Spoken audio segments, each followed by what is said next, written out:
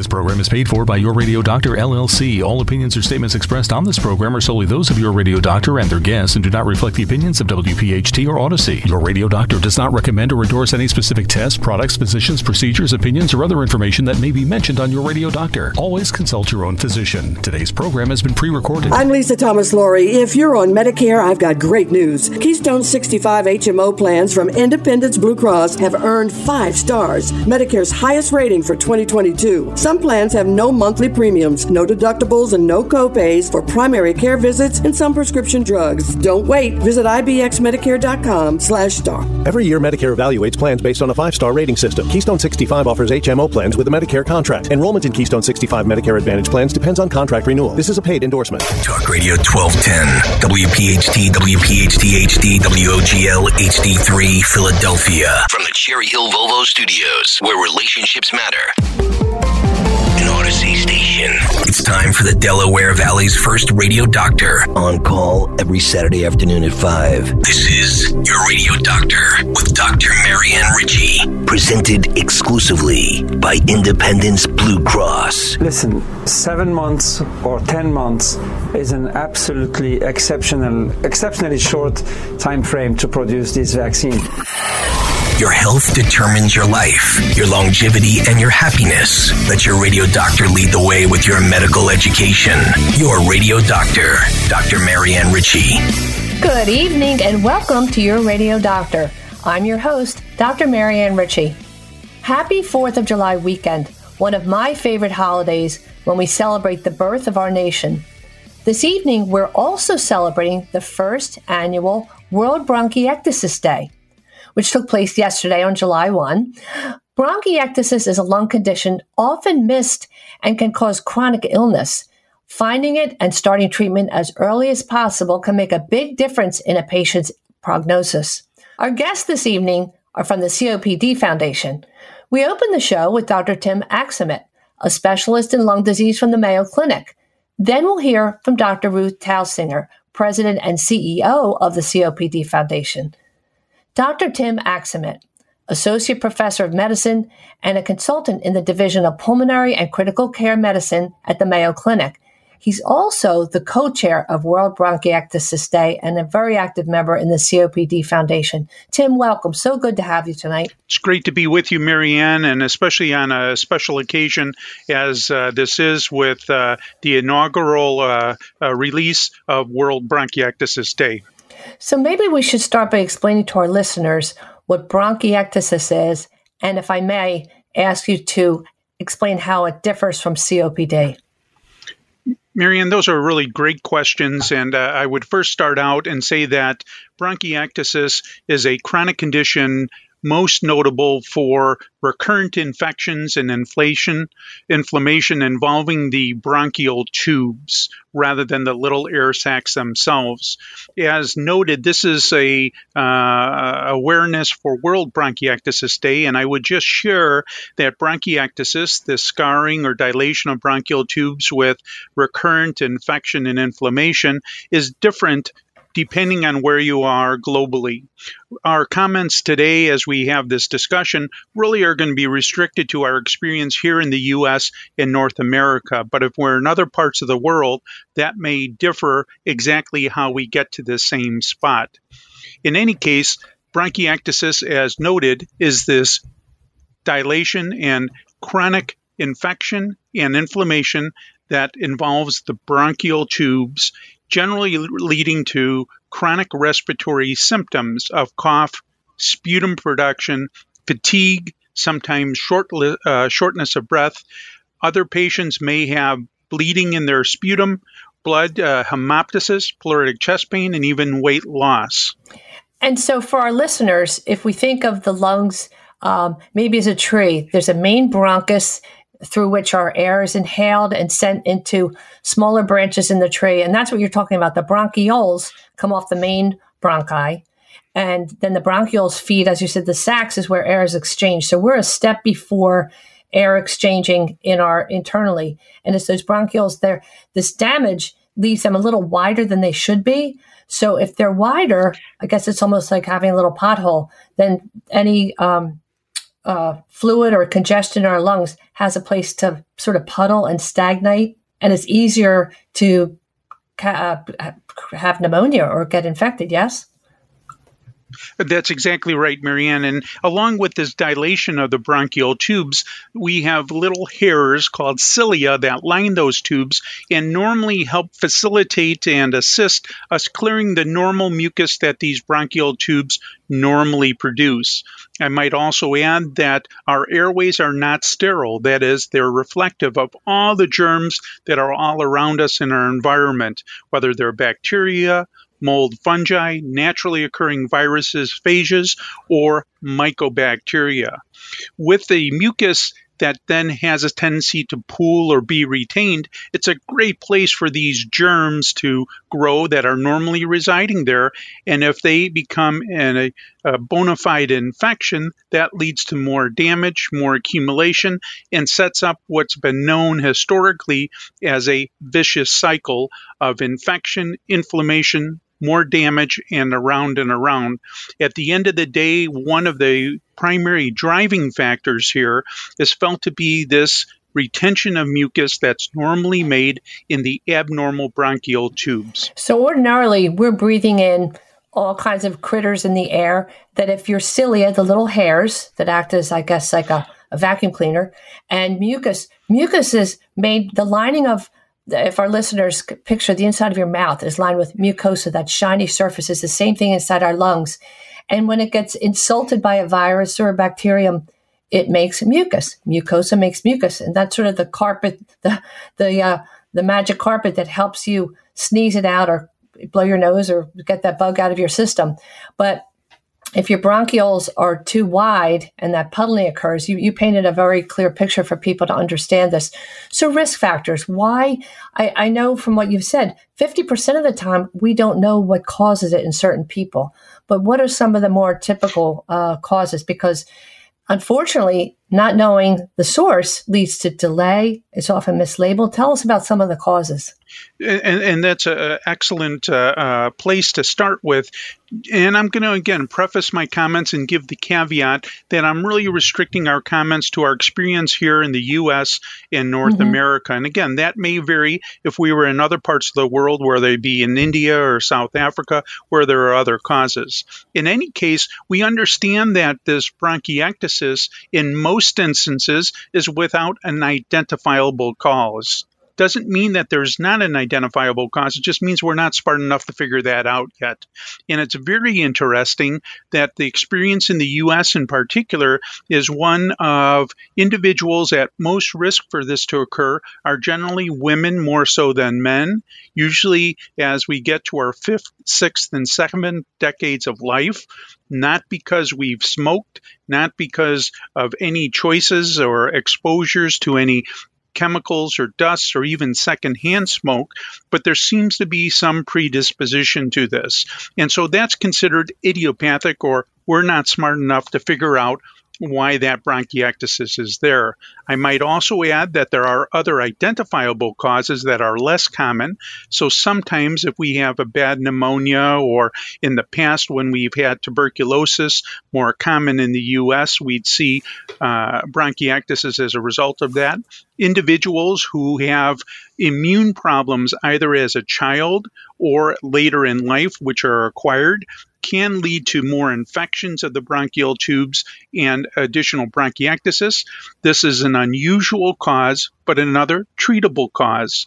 And I can't pass this by without noting that there are some genetic abnormalities that are not uncommon causes for bronchiectasis, and that is cystic fibrosis and something called primary ciliary dyskinesia.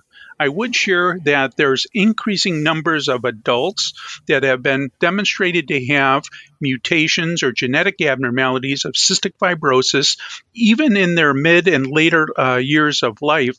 So it's not just a diagnosis that's made in young individuals early on, although that is the usual or typical type of presentation. The other genetic predisposition is this primary ciliary dyskinesia, which means those little hairs that you spoke of, Marianne, that line our bronchial tubes and help us facilitate that mucus clearance normally, genetically are either affected because their structure or scaffolding is missing a link or a piece, or that they don't work because of how they normally function. There are now testing for these genetic abnormalities such that this is something that represents a very active area of ongoing research, not only here in the U.S., but internationally. That's fascinating. And it's so great that the COPD Foundation exists, because all that information is focused in one place that people can share with you and you could share with them. So no surprise if a person has had pneumonia or they've been treated for TB, you say, well, that can lead to lung damage. But what a surprise when I learned from you, one of the other situations that increases risk is plain old acid reflux. But you figure if somebody's lying in bed at night and they're asleep, and if the fluid comes up high enough and they aspirate, or as we know, inhale some of that fluid, that seems to be a not so uncommon source of bronchiectasis, as is sinus infections. We have a minute to talk about that. Sure, and that's a very common and important aspect of care. And outside the lungs, the two areas that can aggravate, or even, as you say, Marianne, can actually cause bronchiectasis or are closely associated, are active sinus infections and hiatal hernia or reflux disease, which are very common in our general population. Point here is that as patients are diagnosed with bronchiectasis, we must also pay attention and be mindful whether or not there's reflux or swallowing issues that are either aggravating or contributing to the cause of bronchiectasis, and likewise, if there's sinus infection. If either of those situations are present, or both, and they're unattended, it would be very difficult to get control of the bronchiectasis. So in a self-serving way, thinking about airways and bronchial tubes, it's always important for me to have that discussion with patients about whether or not there's reflux disease and or sinus disease present. Makes perfect sense. And then you could call your friend Dr. Ritchie the GI doctor. Absolutely invaluable. Yes. Let's take a little break and we'll be right back to talk more about bronchiectasis. Thanks for listening to Your Radio Doctor with Dr. Marianne Ritchie, exclusively presented by Independence Blue Cross. If you have a question for the medical mailbag, just send a note to doctor@yourradiodoctor.net. Hi, I'm Dr. Denny Carice, Chief Science Officer at Recovery Centers of America, and I'm here as your addiction expert. So a lot of people ask me, Denny, what is fentanyl? And what are these things called analogs? Is fentanyl heroin? Fentanyl is not heroin, but it's an opioid, like heroin and like carfentanil, the other analogs. So all the opioids, we compare all of them to morphine, the first and organic opioid. Now heroin is about 2 to 5 times stronger than morphine. And fentanyl can be 50 to 100 times stronger. We have that big range there because it's illicitly manufactured fentanyl. It's not pharmaceutical fentanyl. Now, carfentanil is another one people hear about. There's only one accepted legitimate use of carfentanil, and that's in veterinary sciences, and that's to sedate large animals like African elephants. There's no really legitimate use or no reason why that would have any human use whatsoever, because carfentanil can be up to 10,000 times stronger than morphine. Now let's go on to the analogs. An analog is when you look at this molecular structure of something and you add a little molecule or you move a little molecule over here, but it has the same effect. So if you take fentanyl and you move a little molecule, you now have an analog. Same thing with carfentanil. The problem with those are that they didn't exist yesterday. So something that didn't exist yesterday that a street chemist makes is not illegal. So what used to happen is that we had to identify it, find it on the street, give it a name, test it, identify the molecular structure, and then push it through the DEA. Well, in 2018, the law changed that said anything that has a very similar molecular structure, like fentanyl or carfentanil, that is an analog, is automatically illegal. So that was really helpful, but it does expire October 22nd in this year, so we really need to fight to extend that law to continue out, because we don't want people getting fentanyl, carfentanil, or any of the analogs. And by the way, there's about 1,400 identified analogs out there. So the big problem is that when somebody laces heroin or even fentanyl with carfentanil or the other analogs, it's very likely the person will have an overdose death, and we don't want that happening to our kids. If you or a loved one has a problem with alcohol or drugs, call 1-888-RECOVERY today or go to recoverycentersofamerica.com. We answer the phone and admit patients 24/7. That number again is 1-888-RECOVERY. I'm Lisa Thomas Laurie. If you're on Medicare, I've got great news. Keystone 65 HMO plans from Independence Blue Cross have earned 5 stars, Medicare's highest rating for 2022. Some plans have no monthly premiums, no deductibles, and no copays for primary care visits and some prescription drugs. Don't wait. Visit ibxmedicare.com/star. Every year, Medicare evaluates plans based on a 5-star rating system. Keystone 65 offers HMO plans with a Medicare contract. Enrollment in Keystone 65 Medicare Advantage plans depends on contract renewal. This is a paid endorsement. Are you in excruciating pain brought on by your son, daughter, or spouse suffering from addiction? You are not alone. If you call Recovery Centers of America today at 1-888-RECOVERY, your whole family can begin to recover. At Recovery Centers of America at Devon and Lighthouse, your loved one will be treated with care by expert addiction professionals, while family programming will give you support and healing so that you can recover as well. RCA accepts insurance, provides transportation, and offers intervention services. Call 1-888-RECOVERY now. When we ask questions, we make sure they're the big ones. Like, how can the healthcare industry earn the trust of patients? And what if your health outcomes and access to care weren't defined by your skin color, sexuality, gender, or zip code? At Genentech, we're removing barriers and partnering across the medical community to make clinical research as diverse as the world we serve, to ensure communities have access to healthcare. Learn how we are working to make healthcare more equitable at gene.com/askbiggerquestions. We're back on Your Radio Doctor with Dr. Tim Aksamit, learning so much about bronchiectasis. Tim, we talked about some of the underlying conditions that increase risk for this lung damage or dilation or widening of the bronchial tubes in our lungs. We also want to mention that chronic inflammation with other systemic conditions such as scleroderma, some connective tissue diseases, inflammatory bowel disease can sometimes have lung involvement, or even patients who have had radiation near or in the chest area can have this underlying lung damage or bronchiectasis that sets up for other damage. So let's talk about the commonly associated infections, because they're common when we converse with each other, but I think they'd be a surprise to our listeners. Marianne, this is a really important point as well. And just to, again, emphasize that our airways are not normally sterile and often reflect those germs that are in our environment. And there are different types of germs. Some are bacteria, some are viruses, some are mold or fungi, and some are mycobacteria, or cousins, if you will, of tuberculosis. That is, not tuberculosis, but cousins that are in the environment and soil and water. Specifically, when we see these germs show up in sputum samples or respiratory secretions that are cultured, that is oftentimes a cue or a marker, or should raise mindfulness whether or not bronchiectasis is there. Specifically, some of the bacteria, when we find those, are called Pseudomonas or Staph or Haemophilus. The fungi, molds when present, Aspergillus, or another one called Pseudosporium. These cousins of tuberculosis or non-tuberculous mycobacteria, often referred to as NTM, can involve Mycobacterium avium complex, which is the most common of these types of organisms in the world and in every country and on every continent of this planet. M. abscessus, and then there's almost 200 different other types of NTM. And the point is that these are non-specific and much akin to the symptoms that are non-specific, and oftentimes patients have a delay or a misdiagnosis of other types of lung problems, sometimes asthma, sometimes COPD, COPD, which is generally felt to be smoking-related lung disease, and it's not responding.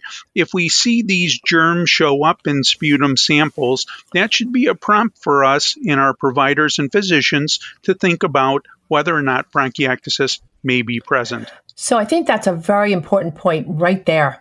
COPD means that the alveoli, or if we picture again a tree with the main trunk of the tree that branches into smaller branches called bronchioles, and then those bronchioles feed the leaves on the trees, right? The air sacs where air is exchanged with carbon dioxide is where COPD affects, right? That's correct. Whereas we're talking a step before that, the bronchioles become dilated and they allow puddling of germs, etc. So there are two different areas. That's the biggest difference between bronchiectasis and COPD for our listeners. And you mentioned that, yes, we're inhaling bacteria. And if everything is working well, if the cilia are cooperating and the mucus is being created at the right amount, you don't get pneumonia. But if you have damage from a previous infection, but this mycobacteria or mycobacterium is the singular, this group of bacteria called mycobacteria, we call them atypical because they grow differently in culture and they look a little different, their morphology or their shape.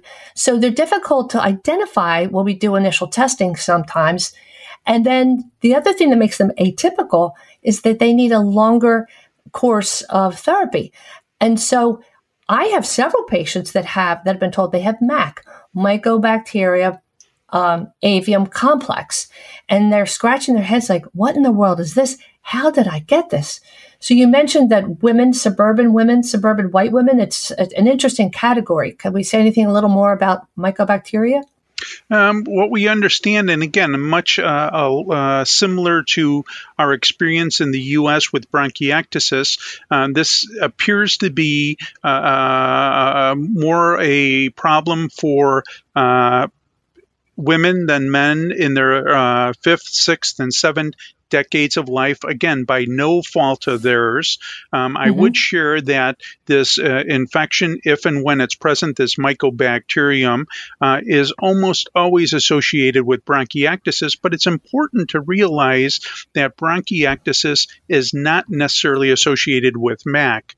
And in the U.S. experience, maybe about 20 or 30% of bronchiectasis patients or women appear to have a mycobacterial infection, so that it should be assessed, but not necessarily it's a given. The other part of this is the diagnostic part. So if there is a question about, gee, I have symptoms, I've been told I've had this or that, whether it be asthma, COPD, other types of diagnoses, and I'm not getting a response, I have cough, I have sputum, I'm having recurrent infections. A chest CT scan is really the first test that we want to reach out for, looking for a diagnosis to establish whether or not we have these dilated bronchial tubes. With that is this mucus collection and mucus plugging, and sometimes that's described in the small little bronchioles as tree and bud. It looks like a branch with little buds coming off. And my point in a long-winded way, no pun intended for the group listening, is that it's not specific for just mycobacteria. It's suggestive of it, but there are lots of different reasons to have this mucus accumulate in the airways with bronchiectasis, not just related to MAC or non-tuberculous mycobacteria, and needs to be fully evaluated to get to the bottom of things. One of the other dimensions or aspects, if you will, is that these are all treatable conditions.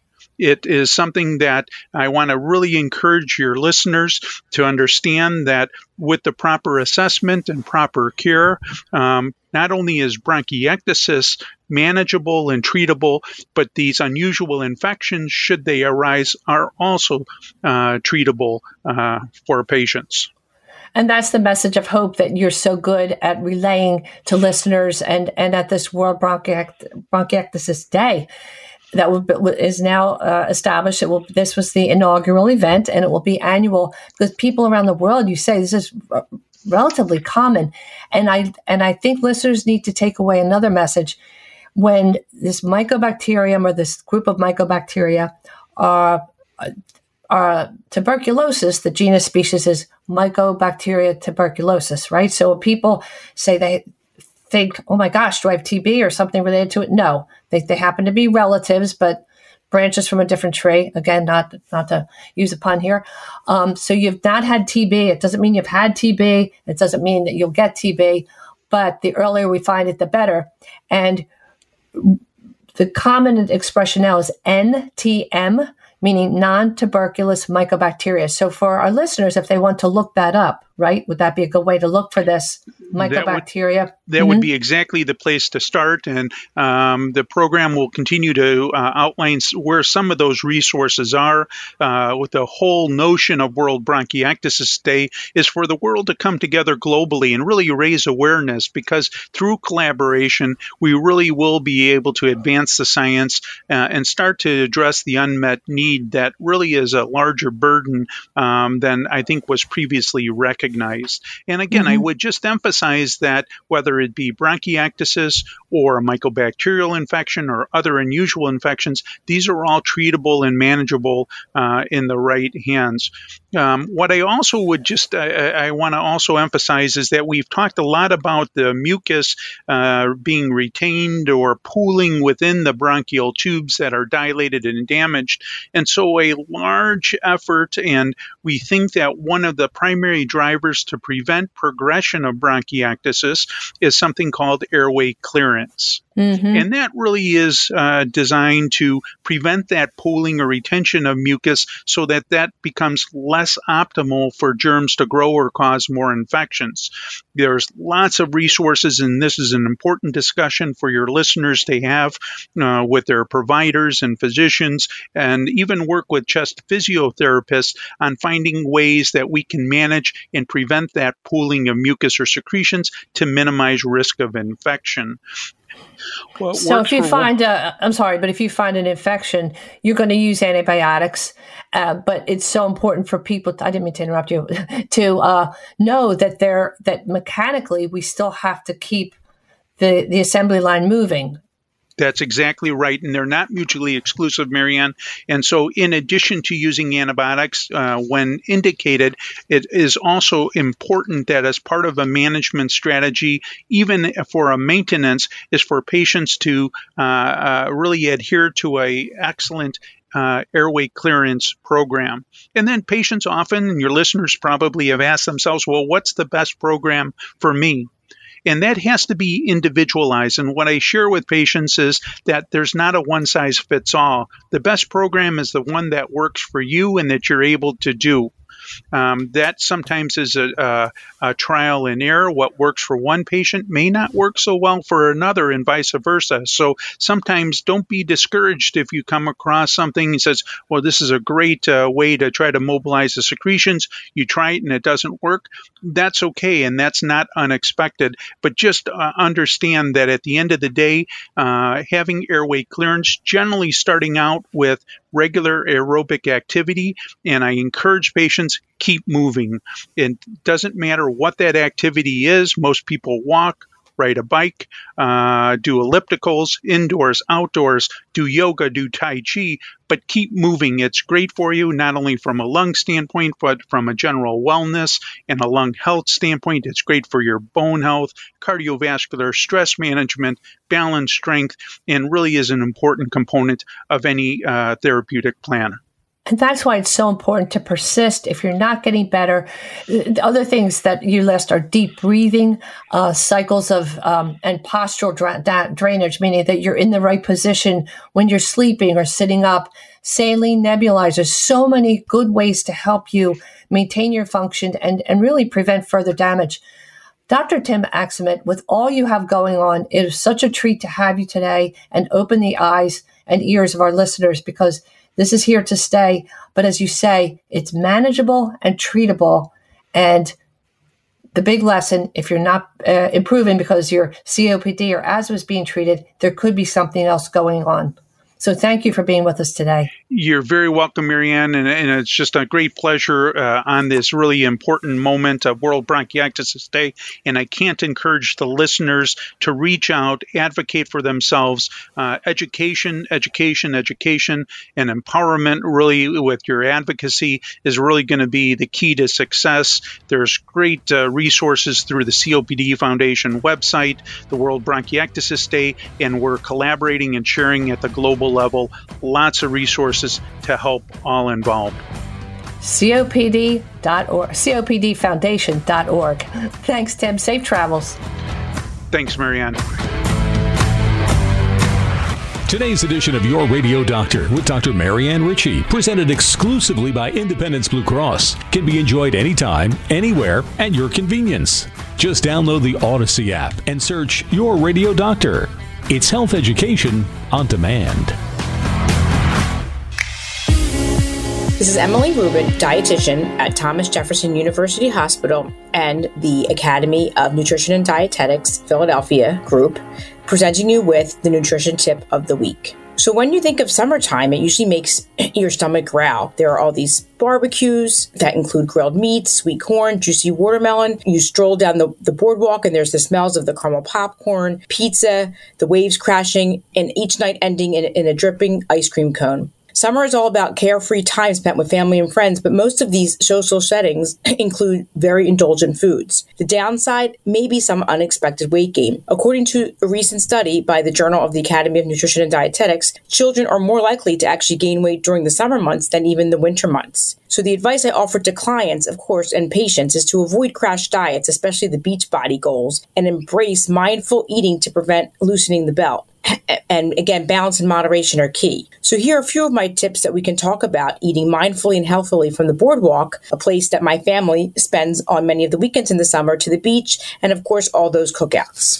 So let's first talk about the boardwalk. Talk about all the temptations. Every outlet down the boardwalk has different food samplers offering you pieces of fudge, water ice, gelato, popcorn, and pastries. Recently I decided to taste all these treats with my family. To my surprise, it actually helped satisfy my cravings. So how did this actually satisfy my cravings? I made sure I tried all these foods after I ate a balanced meal. This way I wouldn't go to the boardwalk starving. Another tip is maybe eat a little bit less at dinner to plan for those treats. If you want the gelato or the ice cream, order a small or split one with a friend. You will be surprised that the small size is actually much bigger than you really thought. Some other healthy choices are maybe some adding veggies to your pizza like spinach instead of pepperoni, or opting for grilled or baked fish instead of fried, and really slow down and savor the flavors of your food. So most importantly, don't forget to walk the boardwalk. I bet you can get 10,000 steps in there real quick. This is Emily Rubin presenting you with your nutrition tip of the week. For more information, you can go to yourradiodoctor.com.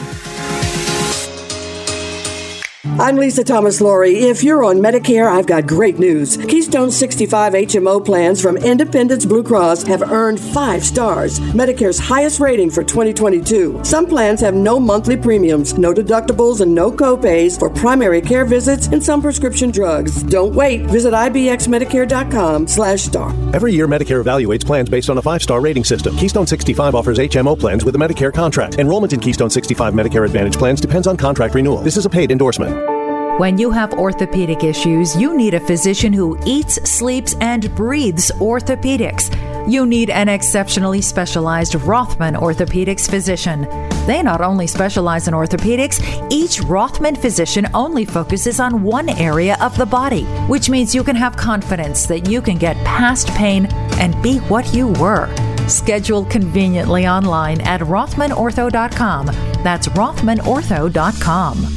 Are you in excruciating pain brought on by your son, daughter, or spouse suffering from addiction? You are not alone. If you call Recovery Centers of America today at 1-888-RECOVERY, your whole family can begin to recover. At Recovery Centers of America at Devon and Lighthouse, your loved one will be treated with care by expert addiction professionals, while family programming will give you support and healing so that you can recover as well. RCA accepts insurance, provides transportation, and offers intervention services. Call 1-888-RECOVERY now. When we ask questions, we make sure they're the big ones. Like when it comes to diseases, can we strive to treat, prevent, and even reverse them?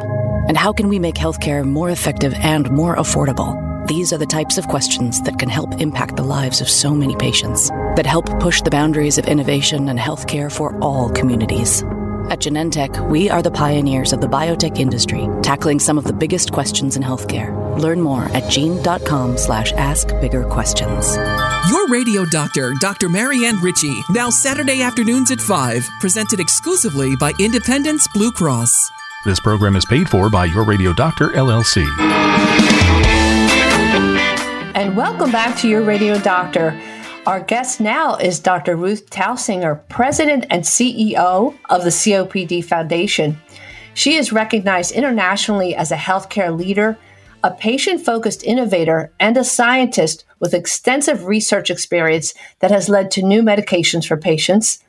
She was at GlaxoSmithKline until 2019 and has been involved with the foundation for many years, including in the role as Chief Scientific Officer.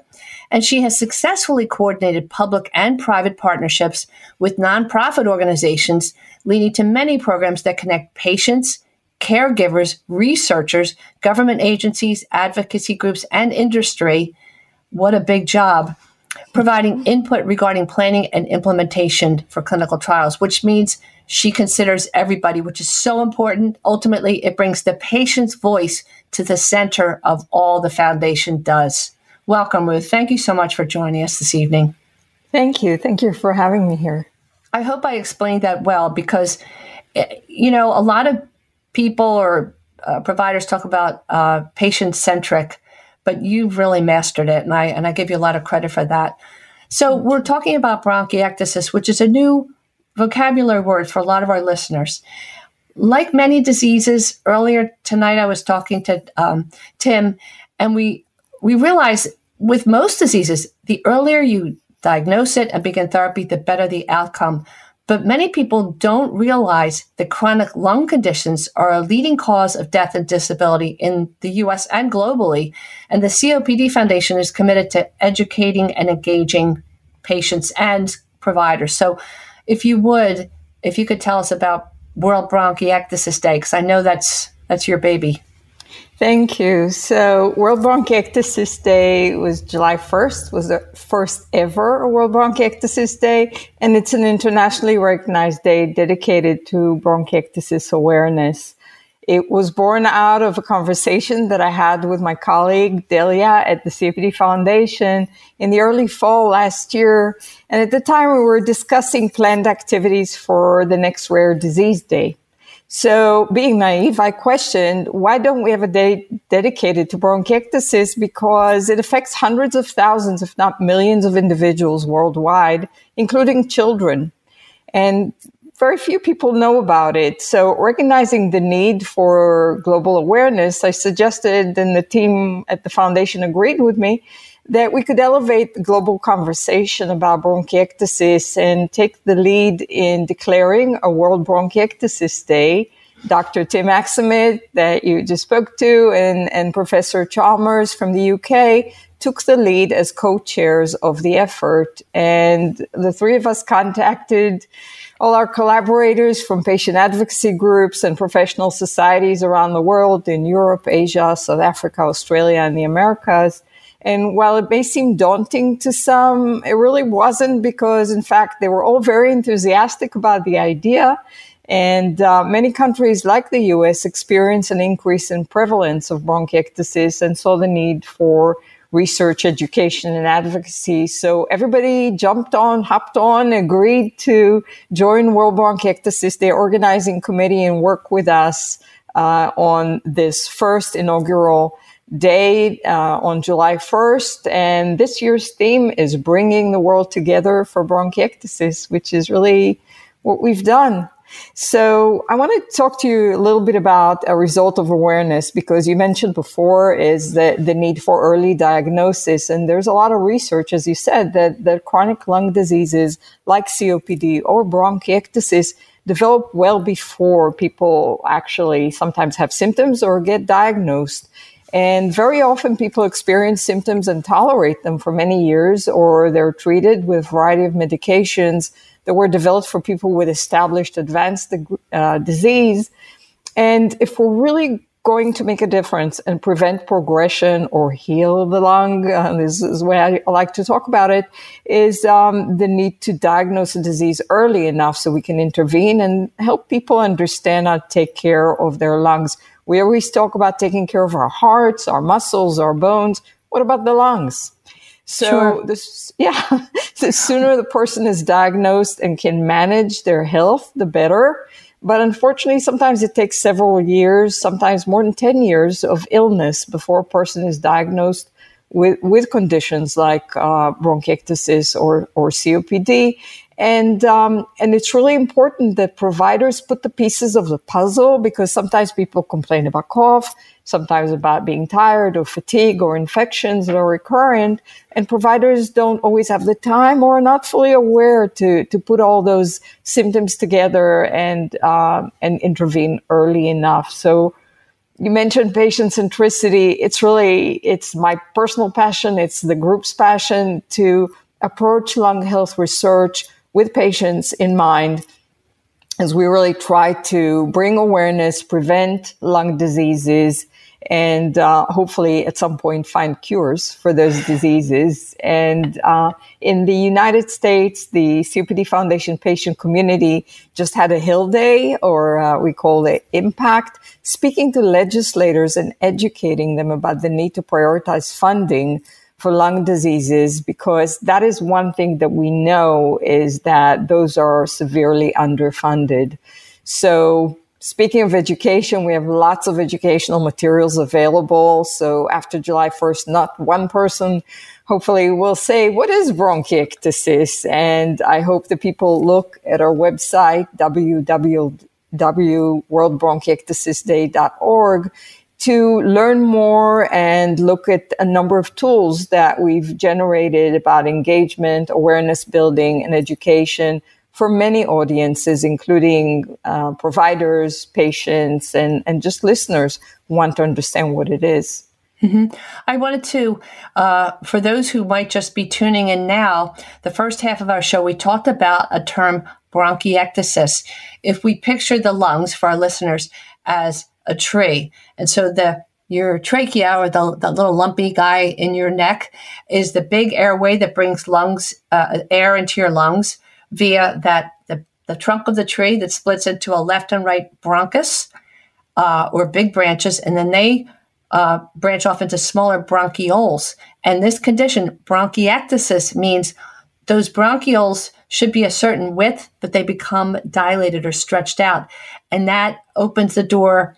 We have mucus and all of us inhale who knows what in the air, but we have the right equipment in there.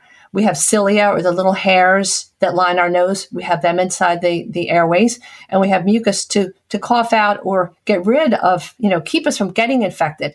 If those bronchioles are too wide, then mucus and bugs tend to puddle, and you can become infected, and it sets you up for other issues and decreased lung capacity. And so maybe half the time, would you say, Ruth, we don't know what causes this lung condition called bronchiectasis. It can result from infection, pneumonia, or it can be congenital. It can come when you have an systemic inflammatory condition like rheumatoid arthritis or inflammatory bowel disease, and you're working so hard to educate and then engage. If people understand, they're more likely to be committed to take care of themselves, and providers. And so the World Bronchiectasis Day, you're trying to raise global awareness and share knowledge. We have a list of things that yesterday, World Bronchiectasis Day, included. Advanced education for providers, healthcare providers at all levels, a Facebook event with patient ambassadors. You're trying to get the voice of patients in there who've said, I walked around for 10 years, I was being treated for asthma, but it was more than that. It was this underlying, the faces of bronchiectasis, a video of patients sharing their stories, and in all languages. Tell us a little more about that. We have about a minute and a half. Yeah, we have a number of, through all our partner organizations, we have a lot of infographics that are translated. We will be doing a lot of communications in different languages. Certainly in this country, Spanish has been prioritized, but we have Arabic, we have Portuguese, and we're working with others to add more translation. So on our website, you will see that there's a lot of content from different countries. And as you say, COPD is different from bronchiectasis. Bronchiectasis means enlarged airways. COPD affects the alveoli, or the little sacs where our air is exchanged with CO2. But COPD is one of the most underfunded chronic diseases in the U.S., correct? Yes, 176 in NIH funding. And actually, COPD and bronchiectasis, a lot of people with COPD have bronchiectasis. So they suffer from repeated infections. These patients are a lot worse off. But yeah, funding for research is something that we're really trying to raise the patient voice, to advocate for patients, their families, and also educate their providers. So yeah, funding. It's incredible work that you do. Let's take a little break and we'll be right back with Dr. Ruth Tausinger, President and CEO of the COPD Foundation. Your Radio Doctor with Dr. Marianne Ritchie is presented exclusively by Independence Blue Cross. Hi, I'm Lisa Thomas-Laurie. If you're on Medicare, I've got great news. Keystone 65 HMO plans from Independence Blue Cross have earned 5 stars. That's Medicare's highest rating for 2022. Some of these Medicare Advantage plans have no monthly premiums, no deductibles, and no copays for primary care visits and some prescription drugs. And all plans include dental, vision, and hearing benefits with no copays for routine exams. Medicare's highest rating, Philly's most popular plan. Don't wait. Visit ibxmedicare.com/star. Every year, Medicare evaluates plans based on a 5-star rating system. Keystone 65 offers HMO plans with a Medicare contract. Enrollment in Keystone 65 Medicare Advantage plans depends on contract renewal. This is a paid endorsement. When you have joint pain, you need a physician who eats, sleeps, and breathes joints. Someone so focused on their specialty, they've written the book on it. Literally, you need an exceptionally specialized physician from Rothman Orthopedics. They not only specialize in orthopedics, each Rothman physician only focuses on one area of the body, which means you can have confidence that you can get past the pain and be what you were. Schedule conveniently online at RothmanOrtho.com. Official orthopedic partner of the Eagles, Phillies, and Sixers. Now, your weekly prescription, brought to you by Genentech, the science-driven company that pioneered the biotech industry to transform how we treat the world's most complex health problems. And we're back for our final segment, Your Weekly Prescription, brought to you by Genentech, the first biotech company in the U.S. Dr. Ruth Tausinger, you are quite the ambassador yourself, CEO and president of the COPD Foundation. Some of the programs we'd like to highlight. In a few weeks, I want to mention, we end the show, as you know, with Your Real Champion every week. And I can't wait to share the story about a patient who's now an ambassador for the foundation named John Torrance, who had bronchiectasis for years and kept getting different opinions. And finally, it took maybe 10 years to get an answer. Am I right? Yeah, he's written a series of blogs. Yeah. And some of the outreach that you do, we have about 4 minutes. Tell us, if you would, about the home sputum program, and then I'd love to hear about the bronchiectasis toolbox, I think, that you share with the Australians. Sure. So the Home Sputum Program is a COPD Foundation collaboration with National Jewish Health and INSMED, the company, and also NTMIR, which is NTM Information and Research Organization. NTM is non-tuberculous mycobacteria disease. So our aim was to really help patients, especially those living in rural community who have limited access to specialty labs, and that's the way NTM lung disease gets diagnosed. So many, if not all, patients have experienced delays and other problems with sputum tests, and we want to help patients get access to sputum testing. So for a limited time, we're inviting physicians to visit homesputum.org homesputum.org to order free at-home test kits for NTM sputum collection. Tests will be analyzed by National Jewish Health. This is one of the best labs in the country. Wow. Yes. And we hope to develop a better way for labs in general to process sputum tests in the future through what we learned during this program. We really encourage patients and providers to consider the opportunity for patients. And again, Home Sputum Collection website is www.homesputum.org. So as you say, people that live in rural communities or even communities that aren't so rural, but they're not aware. NTM, we talked about it on the show, non-tuberculous mycobacterium. Mycobacterium has several hundred species, genus species, right? Several different variants that can cause this chronic lung condition that sets you up for other difficulties. And if they collect their sputum at home, I assume they'd mail it to National Jewish. Isn't that in Colorado? Yes, it's a kit. And extraordinary lab, and they're going to be more likely to pick up something unusual because that category is called atypical bacteria because it's hard to identify sometimes and hard to grow out. Let's hear about the bronchiectasis toolbox that you've learned about with the Australians. Mm-hmm. Yeah, we don't have a lot of time to go through this. It's on our website, but essentially it's providing, it's giving people tools and information that they can share with their patients and look at the basics that they could put up posters and leaflets and really a lot of educational materials for providers to share with their community. Mm-hmm. And I think if you're lung tubules, the really smaller ones, are misshapen, and that sets you up for infection, or there's puddling of mucus or congestion. Okay. Airway clearance is so important. Okay. We're not just aiming to give antibiotics or even steroids to clear up the current infection. We want to keep that traffic flowing and clear and clean all the time. Yes, we want to keep the housekeeping going. Yes. Yeah, and we work with a lot of patient advocates who remind people, and that's something John Torrance will be telling you, is take care of your lungs, do the airway clearance every day. This is not something you could take a holiday from. It's really make sure that you follow those airway clearance techniques and you can live a good life.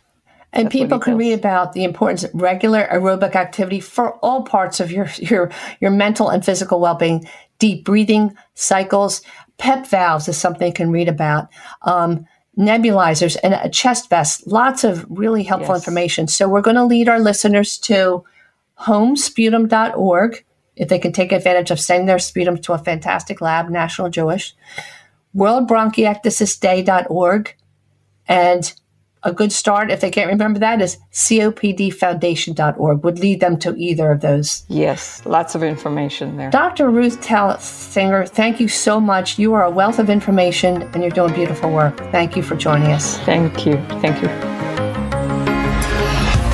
Now, your real champion, presented by the Rothman Orthopedic Institute. I know you've got the heart of a champion. And now for your real champion, I call this segment The Stars and Stripes. Long before people could read, watch television, check the internet, they depended on symbols to express their beliefs or share a message. Hieroglyphics included images of animals and nature. Statues and portraits showed people in particular poses to portray strength or certain emotions. And stained glass windows told stories of saintly role models. This weekend, we celebrate July 4th, the birth of our nation, the land of the free and the home of the brave. Though our place on the world stage hasn't existed as long as other countries, America does shine as the greatest leader of freedom and democracy in the history of mankind. And the U.S. flag is our symbol that tells the incredible story of this experiment. There's a beautiful summary of the history of the flag, along with flag rules and etiquette, in the Farmer's Almanac, in an article written by Edward Higgins, and he explains that the American flag was designed to represent the new union of the 13 original states, with 13 stripes resting side by side, symbolizing the struggle for independence from England. The 7 red stripes and the 6 white stripes help us remember the year of our founding, 76. A red stripe appears at the very top and the very bottom. Red stands for valor, white signifies purity, and blue represents loyalty. One of the first flags had 13 stars in a circle based on the idea that all colonies were equal. By 1818, after a few changes in design, the U.S. Congress decided to keep the original 13 stripes. The blue field is the Union, and each time a new state is added to the Union, the flag adds a new star, always on the 4th of July. The current 50-star flag has been in use since July 4, 1960, when Hawaii was admitted as the 50th state on August 21, 1959. The flag represents a living country that stands on the freedom and ideals which we hold dear. It should always be treated with respect and reverence. Allowing the flag to be damaged or neglected is a sign of disrespect. Citizens should stand at attention and salute the flag when it's passing in a parade or being hoisted or lowered. It should never be dipped to any person or thing, not be carried flat or horizontally. State and institutional flags can be dipped in honor, but not the American flag. It should never be displayed with the Union down, except as a signal of dire distress, extreme danger to life or property. It should never touch the ground, and it should be never used as wearing apparel, drawn back or in folds. It should always be allowed to fall freely. You should display the flag from sunrise to sunset, but only with proper lighting, and not in inclement weather. The flag may be displayed on any day, but especially national holidays. On Memorial Day, it should be at half-mast until noon, then hoisted to the top of the staff.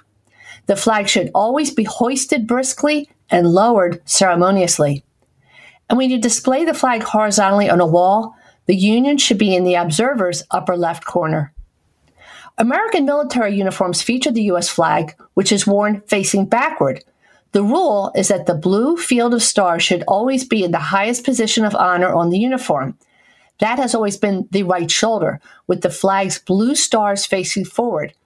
The idea behind the backward flag on Army uniforms is to make it look as though the flag is flying in the breeze as the person wearing it moves forward, just as the cavalry carried the flag into battle during the Civil War. And when the flag is used to cover a casket, it should be placed so that the Union is at the head and over the left shoulder. The flag should not be lowered into the grave or allowed to touch the ground. No other flag should be flown on a flagpole above the U.S. flag. The U.S. flag should have a position of greatest honor when displayed with other flags or banners of states or societies. And when flags of other nations are displayed together with the U.S. flag during peacetime, they are to be flown on separate staffs of equal height at the same level and equal size. The flag of the United States should also be hoisted first and lowered last. The proper way to dispose of or retire a flag is preferably by burning. This burning should be done ceremoniously with great respect and discretion. Burning the flag in public can be seen as a sign of rebellion or protest. It's customary to collect the ashes of a burnt flag and bury them with honor. The best way to show respect for your old flag is retiring it proudly and hoist a new flag. You're showing respect for the flag by always showing it at its best, clean, with bright colors, waving majestically over our land. We credit author Edward Higgins for his article in the Farmer's Almanac as our source, and we salute you, Old Glory, the Star-Spangled Banner, your real champion. Thank you for listening this week and every Saturday at 5 on Talk Radio 1210 WPHT. Listen again to all of our shows on Odyssey.com/1210 WPHT. That's Odyssey.com/1210 WPHT. Tune in next week. Our topic will be an update on treatment of COVID and what you should know about monkeypox with guest Dr. John Zarlow, Chief of Infectious Disease from Jefferson. Happy 4th of July weekend. We hope you enjoy a safe and relaxing weekend with your family and friends. Please remember, the best way to enjoy the holiday, leave the fireworks to the experts. That includes sparklers. Don't let little children light or hold them, and don't you hold them if you're under the influence of drugs or alcohol, and never light them indoors. Remember to raise your stars and stripes, and we ask God to bless America. This is your radio doctor, Dr. Marianne Ritchie, Wishing you a happy, healthy, and safe week with the ones you love, and always remember that your health is your wealth. Thanks for listening to Your Radio Doctor, Dr. Marianne Ritchie, presented exclusively by Independence Blue Cross. To contact Dr. Marianne and to listen to today's show as well as past shows, visit yourradiodoctor.com. This program is paid for by Your Radio Doctor, LLC. All opinions or statements expressed on this program are solely those of Your Radio Doctor and their guests and do not reflect the opinions of WPHT or Odyssey. Today's program has been pre-recorded. Hi, I'm Lisa Thomas Laurie. If you're on Medicare, I've got great news. Keystone 65 HMO plans from Independence Blue Cross have earned 5 stars. That's Medicare's highest rating for 2022. Some of these Medicare Advantage plans have no monthly premiums, no deductibles, and no copays for primary care visits and some prescription drugs. And all plans include dental, vision, and hearing benefits with no copays for routine exams. Medicare's highest rating, Philly's most popular plan. Don't wait. Visit ibxmedicare.com/star. Every year, Medicare evaluates plans based on a 5-star rating system. Keystone 65 offers HMO plans with a Medicare contract. Enrollment in Keystone 65 Medicare Advantage plans depends on contract renewal. This is a paid endorsement.